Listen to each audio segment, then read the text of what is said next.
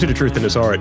I am your host, Rob Lee, and today is a treat. I am honored to be in conversation with my next guest, a New York-based multidisciplinary artist who utilizes death, dissection, and science to create a stark and aggressive approach to visual storytelling.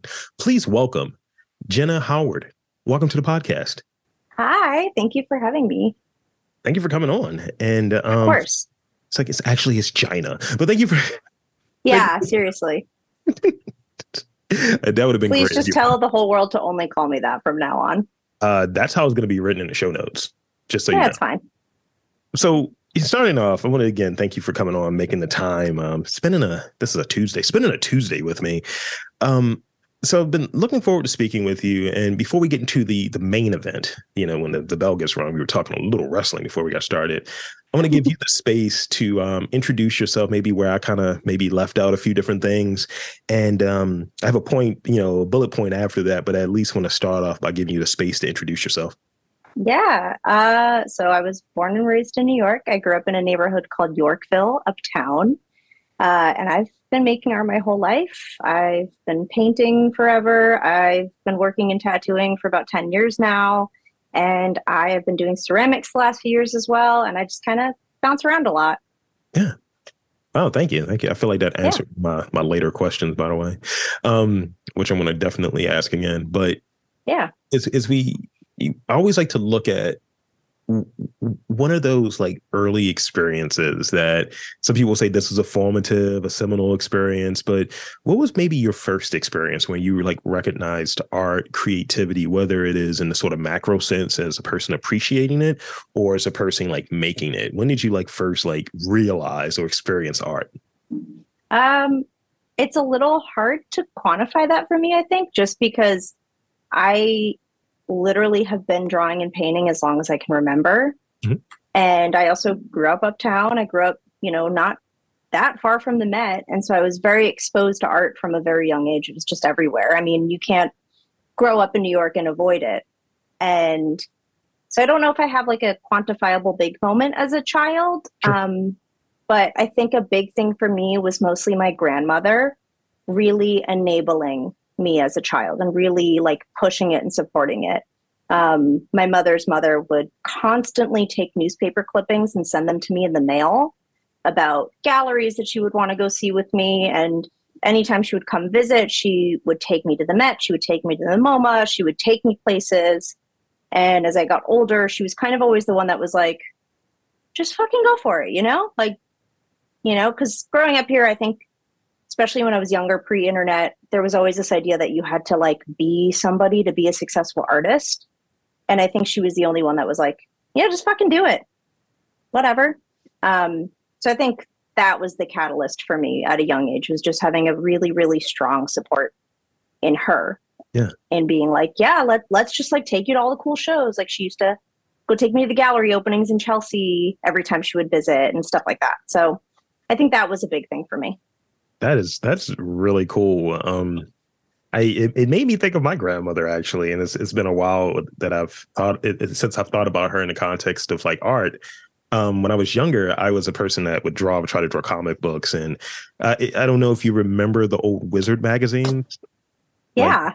So I used to draw the covers of those. That's what I aspired to do, and I wanted to be a comic book artist. And you're not really sure. One of those sort of moments when your picture shows up with the magnet behind it on the refrigerator.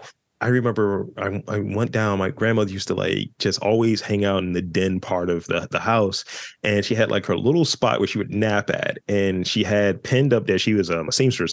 She had pinned up there with one of those small pins, one of my drawings. And I was like, that's better than the refrigerator. That's like in the nap zone. That's a cool spot to have your drawings at. So definitely, having sort of like, that feedback from someone that you care about, someone that you look up to, and it's like, oh, you're supporting this. Go here, let's do it. That's really cool. Yeah. So I think that was a big thing for me, because I literally can't tell you a first memory I have of like painting for the first time or drawing for the first time, because I don't remember it. Yeah, that makes sense. I've had ones that I think I did a mural when I was or worked on a mural when I was like a kid, and the only thing I remember, but I don't remember painting anything other than you're as a bespectacled person. I remember having getting paint on my glasses. Hmm. And my parents were so tight about it because no one had money. And they were like, what is this art Don't nonsense? fuck those up. Right. And I've worn glasses since I was 3. So it's just like you only get one Oh, of these every few years. glasses are an adult thing for me. It's a whole thing. So I want to move into a little bit going it's a little going backwards, but I think there's more there because I gave the cut and paste. Hmm. Um, describe what your current work is because multidisciplinary, so you're doing multiple things. And I was like, I need to limit how much time I'm going to be on your website because I was just like down there exploring. I was like, that's really cool. That's really cool.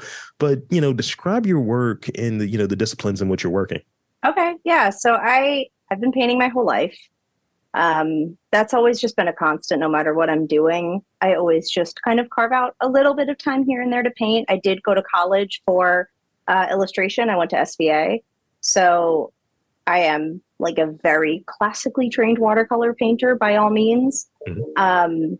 But it's never been my main source of income. I rarely sell paintings. I've sold like what, 2 paintings in the last 5 years. Like I don't really push it. It's very, very personal. And I would love to do more of it, but I've always kind of been forced by situations to just kind of figure out other means of making money. And I'm just one of those people that can't function with a 9 to 5. I tried when I was younger and it didn't work. So I've always figured out a way to maintain a creative practice in a professional sense. So I started working in tattooing when I was maybe about 2021, while I was in college. Mhm. Because I always was interested in tattoos from a very young age. That's another like byproduct of growing up uptown, is that it has a really, really strong tattoo history. So I was just always exposed to it. And then I started going to hardcore shows in college and high school, even younger. And you can't go to places like that without seeing big tough guys in tattoos. And I always wanted to look like one of those guys. So I was like, oh, that's cool. I'm going to get into that. So that's been kind of my career for the past decade. And it's wonderful to be able to have a job where I can flex creative problem solving in like a customer service way, because that's kind of just what it is. And ceramics kind of came in recently. My mentor is a man named Big Steve. And as long as I've been working for him, which has been 8 years now, he's been very, very pushy towards me, just like not being extremely narrow minded about what I can do. Yeah. So when I started working for him, I wasn't painting that much because time and apprenticing and money and all of this stuff. And he was like, "Oh, your paintings that you do that are like your watercolor paintings are cool. You should do more of those." And I was like, "Okay." And then he was like, "You should do more stuff. Like you should just be doing stuff in your free time." And then I ended up making the perler bead stuff like 5 or 6 years ago, which was like a random 2 a.m. thought that I had, and then turned into a whole thing. And then he was always like, "You should do sculpture. I feel like you would be really good at that." And I was like, "Yeah, I've always wanted to do ceramics, but again, apprenticing is time and money that you don't have." And so I started doing ceramics in my studio in quarantine, and it just kind of snowballed really fast. Oh, wow. Yeah, very, very fortunate for that, which has literally financially enabled me to continue to learn ceramics while I've been selling them, which is all you can ask for in that situation. So yeah, it just kind of all happened over time. So that's kind of it. no, thank you. That's Yeah. great. I'm trying to think if there's anything I'm missing, but it's pretty much like painting was always my go-to, is always kind of my personal practice, and everything else has kind of snowballed almost out of my control, where I try something and then I'm like, yeah, I guess I'm doing that too. Like, I don't know. So do you see in what ways maybe they complement each other, or kind of like maybe one skill, let's say each discipline I would imagine requires like you to think differently, you to solve problems in a different way or approach it in different ways. I remember it was a guy that was a musician, and he was also cooking, and he was like, yeah, being in the kitchen and having this sort of patience makes me a better guitar player. And I was always interested in learning, like, in what ways. It's like, oh, it's patience, it's dedication, it's doing all of this stuff. And I was like, oh, that makes sense. So, as a multidisciplinary artist, is there like maybe something that comes from the ceramic side that make you like look at painting from a different perspective, or as a tattoo artist? I think yes and no. Sure. I think yes, everything informs each other, obviously. Like, I'm hugely influenced by tattooers in the way that I approach watercolor painting, which isn't apparent, but is to me. And same thing with like how my watercolor painting informs my ceramics or vice versa. There's a language between everything that I think kind of only makes sense to the person doing it, and maybe other people too. But I think it's such a weird personal string of connections we all make in our brain that they all inevitably inform each other. It's all creative problem solving at the end of the day. It's all just, I have an idea. How can I translate it in the most concise form that whether or not the person seeing it gets it, it still makes sense. So I think, yes, they inform each other, but I also just think it's also an age thing for me. I think I've been painting for so long that I don't second guess myself anymore at all. That happened to me kind of in my mid to late 20s, where eventually something started to click. I was so obsessed with having a style, especially when I was in college, because there were so many kids around me that just like had a cool style. And I was like, I don't have that. I don't know what the fuck they're doing that I'm not. Like, I'm just copying the references too. And I don't know, I don't know why to me it felt so out of reach. And then something clicked one day where I was like, oh, I do have a style. Okay, cool. It's just how I do things. Like, I just need to stop being obsessed with that. And I think having that like longevity in doing one thing really gave me confidence to just not second guess doing other stuff. So more so just like attacking it in the way that like, yeah, that just feels like the right thing to do right now. Yeah. And being realistic about what you can accomplish, I think, is really important. Because obviously my ceramic skills are very green. So all of it's very new to me. And painting is my strong suit, which I can kind of translate into that. But for the most part, like, I'm very inexperienced and green with that. But I also am just like, I don't know, I could still make something look cool.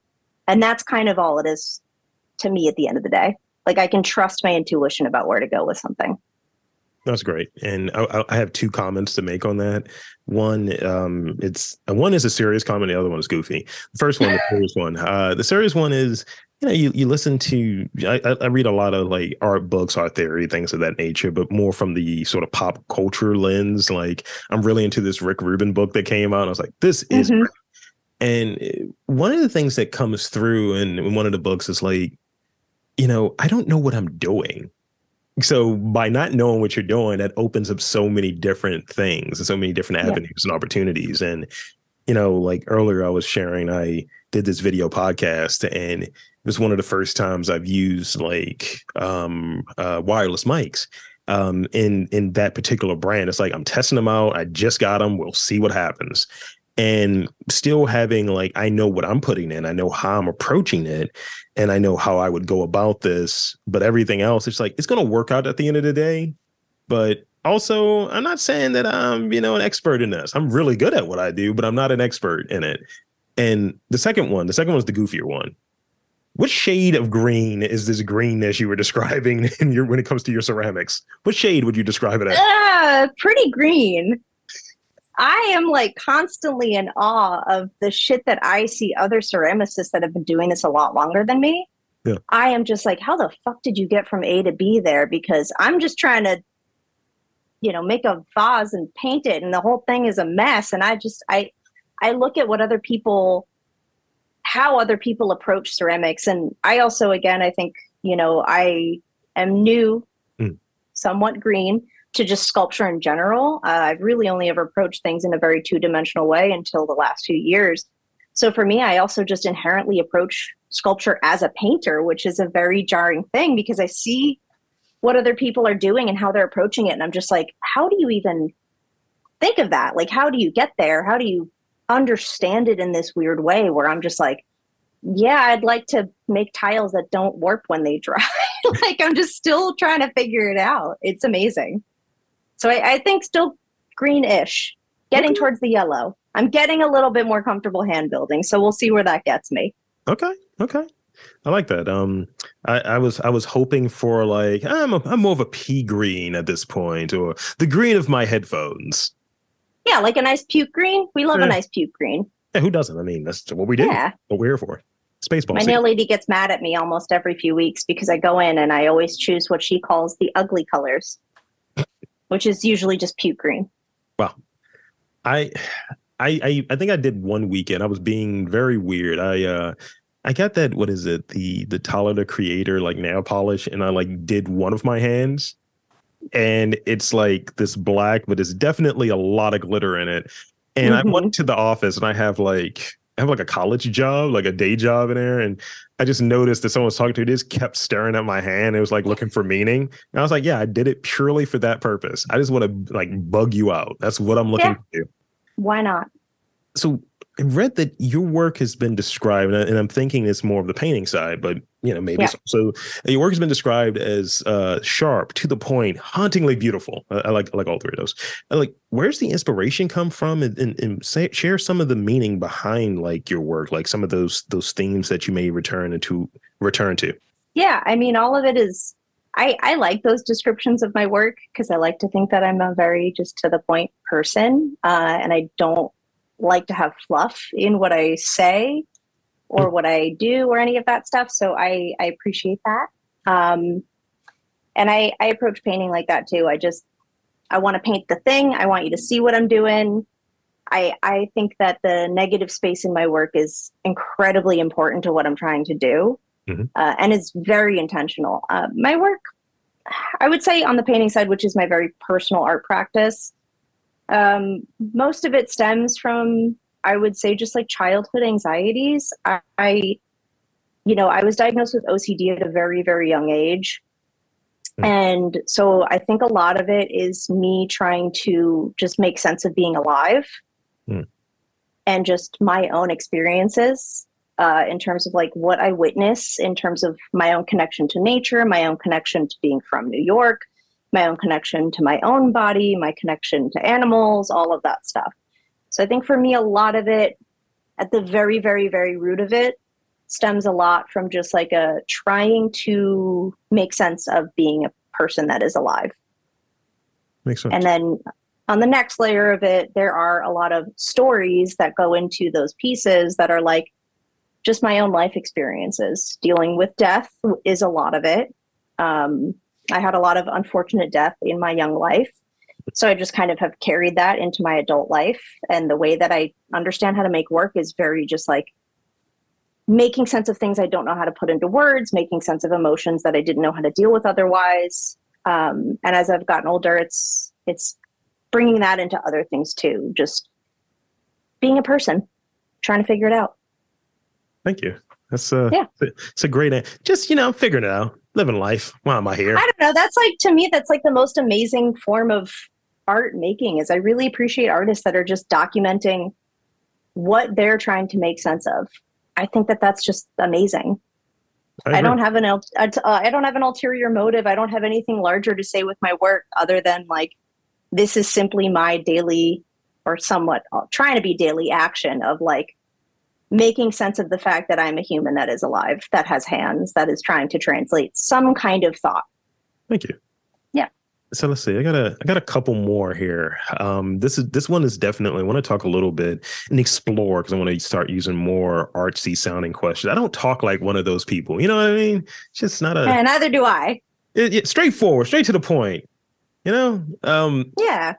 So could you describe like because I would imagine the different like disciplines require different things, and going back to what we were touching on a little bit earlier, but the process is going to be different.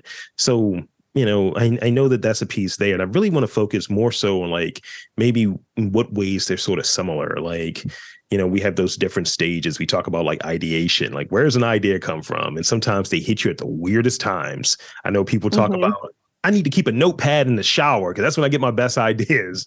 Um, I Yeah. I get ideas at like 2 a.m, and I'm like, all right, I gotta just dump it out on the phone. Let's just do it. I just wake up and Mm-hmm. just the holy ghost of creativity is there, visiting me. When do talk about the process and a bit about sort of that ideation and the planning stage of like, I want to do something creative. Which discipline makes sense here? What do I want to say? What am I aiming for? Yeah, I think for me, it's a lot of writing. Yeah. I have a bunch of journals full of a bunch of nonsense that don't make sense to probably anybody but me. Um, of like weird stories or weird experiences and weird thoughts that I have of like trying to make connections in my own brain. Um, and again, it's like those weird like connections that don't make sense to anybody else but ourselves, but like trying to figure out relationships that I have in my life with experiences or people or things or whatever. And I do a lot of writing of like how I feel about a thing or things that I see walking down the street, like how that made me feel versus how another thing made me feel. And then I also do a lot of research prior to pretty much starting most paintings. Sometimes I just paint, but 9 times out of 10, I really, really like to sit down and like, I have a bunch of, you can see I have a ton of books behind me. Yes. Um, I like reading a lot of like eulogy passages, allegories, natural history books, stuff like that. And I like to kind of take sentences or take little clips here and there and just kind of ruminate on them a lot and see what that brings in terms of like imagery that pops up in my head or feelings or circumstances.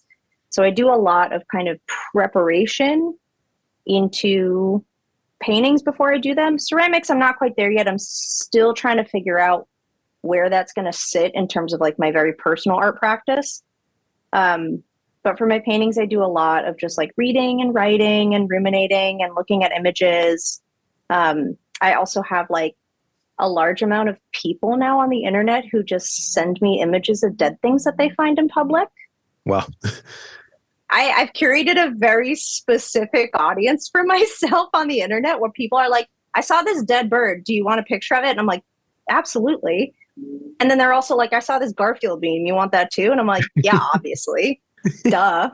That's like my intersection. So it's also, I don't know. I do a lot of reading and writing. Well, thank you. That's great. But it's not sensical. I mean, we're all here for it only has to make sense to you, actually. Yeah. Yeah. And it's funny. Like I want to dive a little bit further into what is it? Dang, what's the name of the band? I'm a bad Baltimorean for not knowing this. It's David Byrne is who I'm thinking of, but I'm definitely gonna look this up right now. I'm gonna be a bad podcast. Why am I blanking too? Yeah.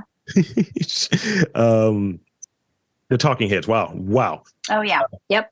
And the whole stop making sense thing is just like, yeah, just kind of just doing this goofy thing. I have like anxiety. I don't want to get on stage. So I'm just going to get on stage and scream at people. And this exactly. is get through this.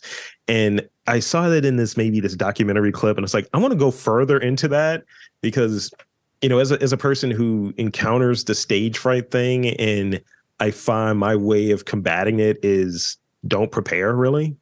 Just kind of like don't give yourself time to think and just have enough preparation there that you know what you're doing, you know who you're talking to, when you're supposed to be there, but don't overly manicure it because when you get out there, it's going to fumble. And it's just like, I know that this makes sense for me.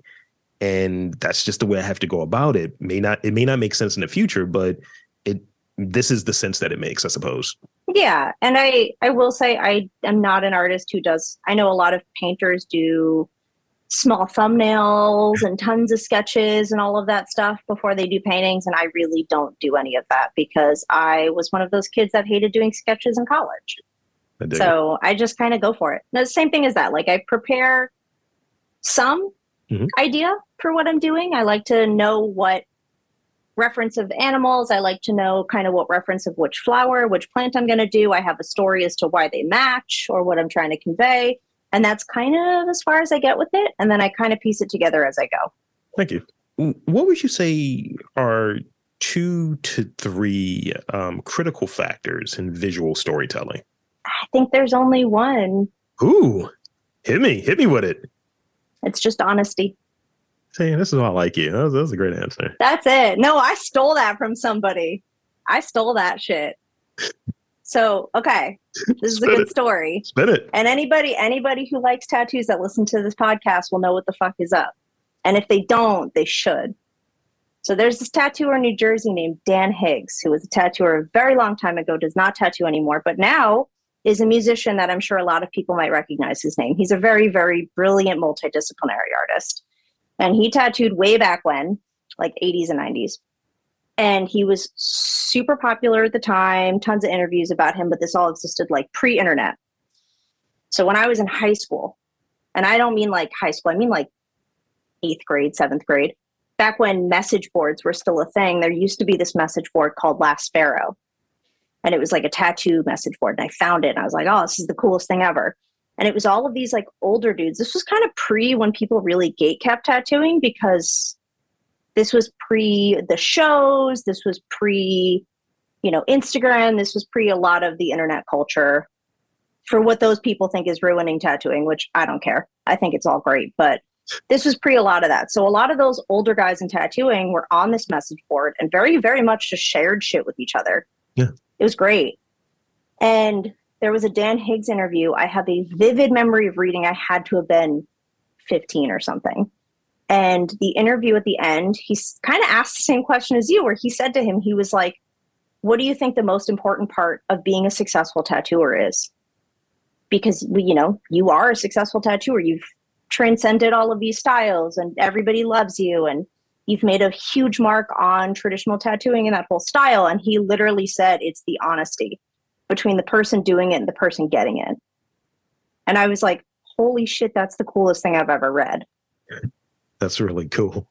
Right? Really cool. Yeah. He was like, look, and to elaborate on that in terms of the way I feel about it, it's like, okay, you as a tattooer, you as an artist, you as a musician, anything, you know your capabilities, you're confident in your skills, you do things the best you can, knowing your limitations. You're not dishonest about your limitations. Yeah. So you're not going to talk somebody into getting something you don't think that you can kill, that you can smash, that you can find a way to make really cool. And then the person getting it, it's like, for lack of a better term, just like not following trends and getting something because you feel really enamored by it or that you feel drawn to it or whatever. But I think for making art, that has stuck with me my entire life, where it's like, it's just about the honesty. If you're honestly making art that you feel compelled to make, or if you're telling a story you feel compelled to tell, then like somebody will relate to it. Somebody will find it and be enamored by it. Somebody will fall in love with it. To me, that's it. And I think like this podcast and sort of like any conversation, I think, we want to go, these young cats, they want to go for this sort of, this is the all encompassing everything. And it's like, no, it's an invitation to go deeper. It's an invitation to look more into something. I was looking up Dan Higgs and I was like, oh, he's from Baltimore. It's like, of course. He's a cool guy. He's a really cool guy who's made a lot of cool art of different kinds. And I believe still plays shows. He lives in Asbury Park now. He's cool. Nice. But I think it's also this sort of thing. I get really into experimentation and being able to try different things and see like, all right, I have the time, I have the energy, I have the resources. Let's see what we can do here, whether it be trying something that's completely left. Like I'm in my studio right now and I'm looking at paintings that I did like 6 or 7 years ago. And I had this idea that I was podcasting then, but also I was like, you know what? I feel like I'm going to do a painting, once a month and just dive back in. And I hadn't painted like probably in 20 years. And I was like, let's just figure it out. And just being able to explore without anyone corrupting it and saying, well, you shouldn't do it that way. You should do it this way. And just really just trying to experiment, do it for fun. No other reason, just for fun. And, in bringing it to it, it was some honesty in that. This is a feeling that is uncorrupted. That's what it is. Yeah. That's all it is. I don't know. To me, that is the most pure form of art making. It's just doing something that you feel like needs to get out of your body. It's that feverish, like, I can't exist unless I do this thing. I try to pay special attention when there's something that makes me feel something. Mm-hmm. It's like, oh no, I got to hold on to that one. Let's explore that a little bit. Again, going to the whole invitation idea of let me go deeper into this. And when have I hit rock? So in doing this and doing this whole, series of interviews, it's like, oh, let me do this. And this is where I feel like it's going. It started off purely in Baltimore. And I was like, yeah, let's open it up. Let's see who's here. And let's see who's visiting, and let's see who and with the boundaries and so on, and really expand what it could be. With this sort of podcast starting off as me being annoyed by something someone said about Baltimore. It was Trump talking shitty about Baltimore and saying like, all right, how can I disprove that? Because I'm petty and I like the truth, but also like, how can I talk to people who are doing interesting work and kind of give them the space to share what they're doing on their platform? Because, we have a very sort of rarefied idea of who's an artist, who's creative, and whose story matters. Yeah. And everybody's does. To some extent. Yes, it's a few. It's a few of them. I slag off a whole genre of people, and I was like, nah, I can't do that. We can do that between ourselves when we stop recording. It's fine. Yeah. I was immediately thinking of like scat artists. I don't know why. That's a whole different thing. It's like, some of the places I used to hang out early in Rob Lee land, it was a different situation. I was like, that's how you make your art? All right. Hey, it's how you get to where you are now. Seems German. I don't know. Anyway, this is the last. I was very inside. This is the last real question I have, and it relates back to materials. And again, with this notion of being a multidisciplinary artist. So, how do you like go through the process of like choosing materials? Like, does it expand or like limit the way that you go about your work? Like you were touching on a little bit earlier of kind of exploring working with beads, right? And but then, maybe it's a certain type of paint that you might want to, watercolor rather, that you might want to use, or there's a certain like style of material you use for ceramics that you want to use. And it's like, well, I can't really find that. So I got to maybe work in this creative space versus this other creative space due to the availability of resources. Does it expand what you're seeking to do based on what you may have available, or does it limit it? I don't think there's a limit on anything for me. So I really grew up kind of going to hardcore and punk shows when I was very, very young. And so I think with that comes the kind of do-it-yourself DIY mindset in terms of like, if you want to do something, you can make it happen. I put out so many shitty zines when I was a teenager, like using Xerox copiers and staples, and they were horribly ugly, but they were cool. And so I think in my adulthood, I've carried that in, where I'm just like, yeah, if I want to make something, I could just figure out a way to make it. And I use a lot of YouTube. I just love YouTube resources for artists. And I just watch people make things. And if I don't have immediate resource access, then I'm like, okay, well, how can I figure out a way to make it myself? Yeah. With painting, I've been doing it for so long that I have my immediate comforts. I like a certain type of paper. I like a certain type of paint. I like a certain type of paintbrush. I like a certain type of graphite pencil. Things like that are very much part of what I'm doing, but I also never closed off to trying new things. I'm actually going to be doing a residency at the end of the year where it's literally dedicated to paint. Yeah. And I'm freaking out because I'm like, I haven't touched oil paint or acrylic paint or tempera or any of these different kinds of paints since I was like in college, and they forced us to do so.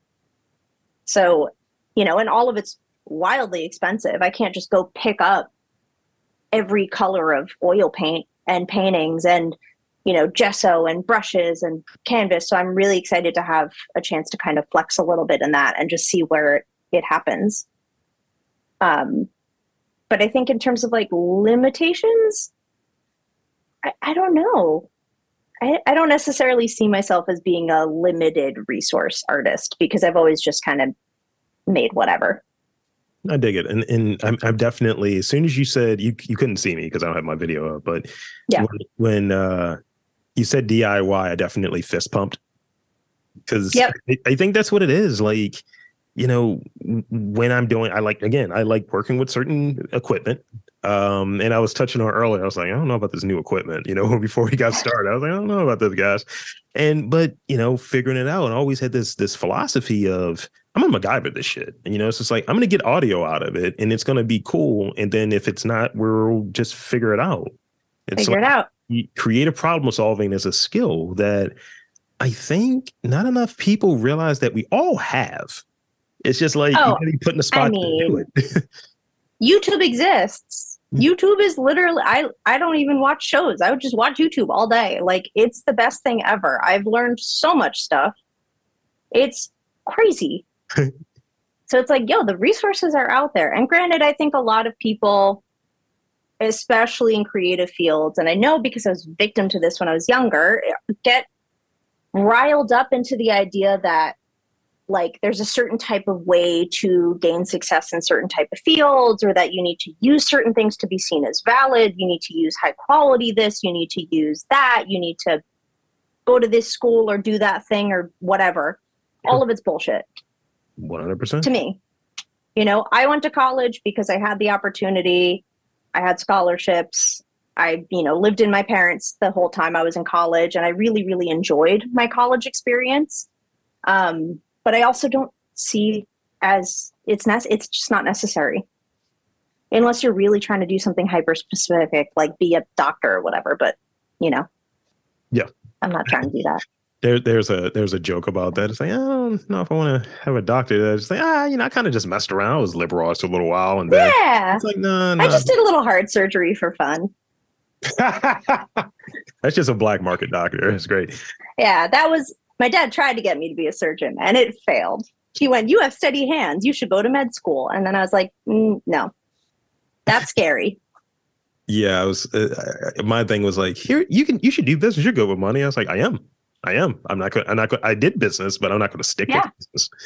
And here and there we are, a 38-year-old podcaster trying to figure it out. So that's kind of the end of the real questions. And now this is, that was the main event for the guest. Here's the main event for me. Okay. I like to watch you guys squirm a little bit, and things are weird. Oh, I'm a tattooer. You can't get weird with me. Just say it. Okay, fair enough. I got 5 now. Rapid fire questions for you. Okay. Don't overthink them. Okay. Whatever the answer is the answer. It's like I said what I said. All right. Here's the first one. What is your favorite flower? Orchid. I'm gonna save that one for last because I know you have something to say. It's gonna be great. Name 2 to 3 artists, and it doesn't have to be within any of the disciplines that you work in, but just maybe someone that you admire that's had an influence on your work. Dan Higgs. Ooh, painters. I like Francis Bacon a lot. I know he's kind of an asshole, but I like his paintings. And Albert Dürer is my favorite painter of all time. Sweet. What is something art related that is always on your person? Sketchbook. Okay. All right. This is where some people get caught up because they don't want to like have their inner darkest thoughts out there. So let's say it's a long, busy week. What is that go-to? It's not healthy. It's not good for you. But what is that go-to, like the cheesy, greasy goodness? Like, what is that go-to meal? Just like, I don't have a lot of time, but I need to eat something that's good. What is that meal for you? Oh, if I get home super duper late from work, I'm a big fan. So I'm vegan. I've been vegan for a very, very long time. Mm-hmm. But they got these new fucking vegan cheeses that are always so good now. I make a mean like feta, tomato, spinach pasta that I can make in like 5 minutes. It's like my favorite midnight pasta dish. It's good. It's good. Yeah. I'll put like the whole fucking pack of the feta in there. Lisa, were you one of those people that did that weird Instagram feta thing? What, like the baked thing in the oven? No, my oven hasn't worked in 2 years. It's no. You turned real New York there for a second. I was like, okay, that was great. That was Sorry. great. That was great. I was like, all right, because I'm going back up there in a few weeks. I'm going to be in like Chelsea in a few weeks. I was like, yeah. Sorry. I'm an uptown Jew. My whole family's from here. You can't escape it. That's a song lyric somehow there. I don't know, but I don't know. Yeah. It's an Alicia Keys song somehow. That's that's great. Let's see. Here's the last one. What is your hottest take that relates to art? Do whatever the fuck you want. See? Yeah. Just fucking trust yourself. Who cares? The world's on fire. Make something pretty. I guess you know what? No, my hot take is to unabashedly fucking support everybody. That's a good take. I'm so fucking sick of people thinking that they somehow deserve a seat at the table. Nobody deserves a fucking seat at the table. We all do. That's it. Nothing you've learned is original. Nothing you do is cool and interesting. But for that reason, it's all fucking cool and interesting. This is true. You know? I was thinking of Billy Joel, by the way, with the instead of up down. Oh no, don't let me in with the Long Island man. But yeah, I think even and maybe this is something on that sort of spectrum of you have like the chaotic neutral, all of that stuff. I'm more of the why is there even a table here instead of like a seat at the table? It's like, can we just get rid of the table? We all just sit. The table is a figment of our own creation. How about we all just fucking love each other and support each other and like prop each other up? And I don't know. I think that's another thing of like being in my 30s that I've come to the conclusion that I don't have time to think about what other people are doing or to care why they're doing it unless it affects me negatively, which, rarely does it ever. But it's like, I just don't have the time to be concerned or to hold on to negative feelings about what other people are doing in terms of like the way it makes me feel about myself. Yeah. And for me personally, when I let go of all that shit and I just started being super fucking like loving and positive, and granted, this is like, I can get into a whole thing with like capitalism and community and all of that bullshit. But once I actually started being like outwardly supportive to the fucking people around me, just unanimously, it all comes right back to you. I agree with that. I had this period where, like I had extra bucks that came in. I definitely when that Trump check came in, I was like, yeah, I'm just gonna put this back into the community. I don't want to take this, but I feel like someone else could use that. So I was like, yo, what's your cash app? What's your cash app? And just sending like, yo, get yourself some supplies, do whatever you need to do with it, but keep doing your stuff. And, obviously it could have been something I could have used, for my own practice. But I was like, the community, the universe, whatever, it's going to look out for me. And this is, a good deed. And I still do that on occasion because it's like, I've had really cool opportunities to do stuff and talking with people such as yourself, but really cool opportunities to do stuff. And it's like, all right, I want to see, people win. I want to see people do their thing. And, when sort of everyone is looked at and all of that good stuff, like, man, who's really doing stuff? It's like, no, Rob is helping people out. Rob is an advocate for whatever. And that's never brought into question because there's a lot of people who will use arts and culture adjacent or whatever, but not really of it, to try to use that for clout to get their thing over. And it's just 100%. Like, nah, that's not the game. We're not doing that. Let, support people or jog off, do something else. Yeah, unfortunately, we live in a world where capitalism teaches us to be in competition with our peers rather than to be supportive. Yeah. Community is the strongest thing we have. And if you don't actively build it, then you don't have it. Well said. And that's the spot we're going to end on right there. Let you bullet point that one. So, one, thank you for coming on to this podcast. Thank you. This was great. And I want to invite and encourage you to share with the listeners where they can check you out, your work, social media, website, all of that good stuff. And maybe you can get a tattoo in the future. The floor is yours. Okay. So my name is Genna. It's with a G. It's just Genna. It's not Gina. I promise. It's just Genna. But it's with a G. It's Genna. So my website's Genna-Howard.com. There's a bunch of stuff on there. I'm on Instagram, Genna M. Howard. I'm on TikTok. I'm on all the things. I tattoo at a shop called Fun City in Manhattan. It's the most fun shop. It has the best stoop in the entire city. So if you don't even want a tattoo, just come hang out and have a coffee on the stoop, especially during the summer. It's the best. I don't know. I make ceramics. I make tattoos. I make paintings. Bother me on the internet. I'm not one of those people that doesn't check my DMs. I check every single DM all the time. So I don't know. Talk to me. Tell me your weird mispronunciation of my name. I'm always flabbergasted at the new ones. Look, that's gonna be a thing. Like, if we can get like 5 or 6 different new grossly mispronounced versions of your name, it'd be fantastic. I'm here for it. I haven't had a really good new one. I've been getting a lot of Genna lately, and I'm like, that's not I don't know who names that. I'm white. It's simple. It's not like I don't have some crazy name. Genna. You know? Genna is chill. I actually haven't heard that one. See, boom, I already gave you one. There you go. We got a new one. Innovation. Yeah. So with that, I want to again thank Genna Howard for coming onto the podcast and spending some time with me. And I'm Rob Lee, saying that there's art and culture in and around your neck of the woods. You just got to look for it.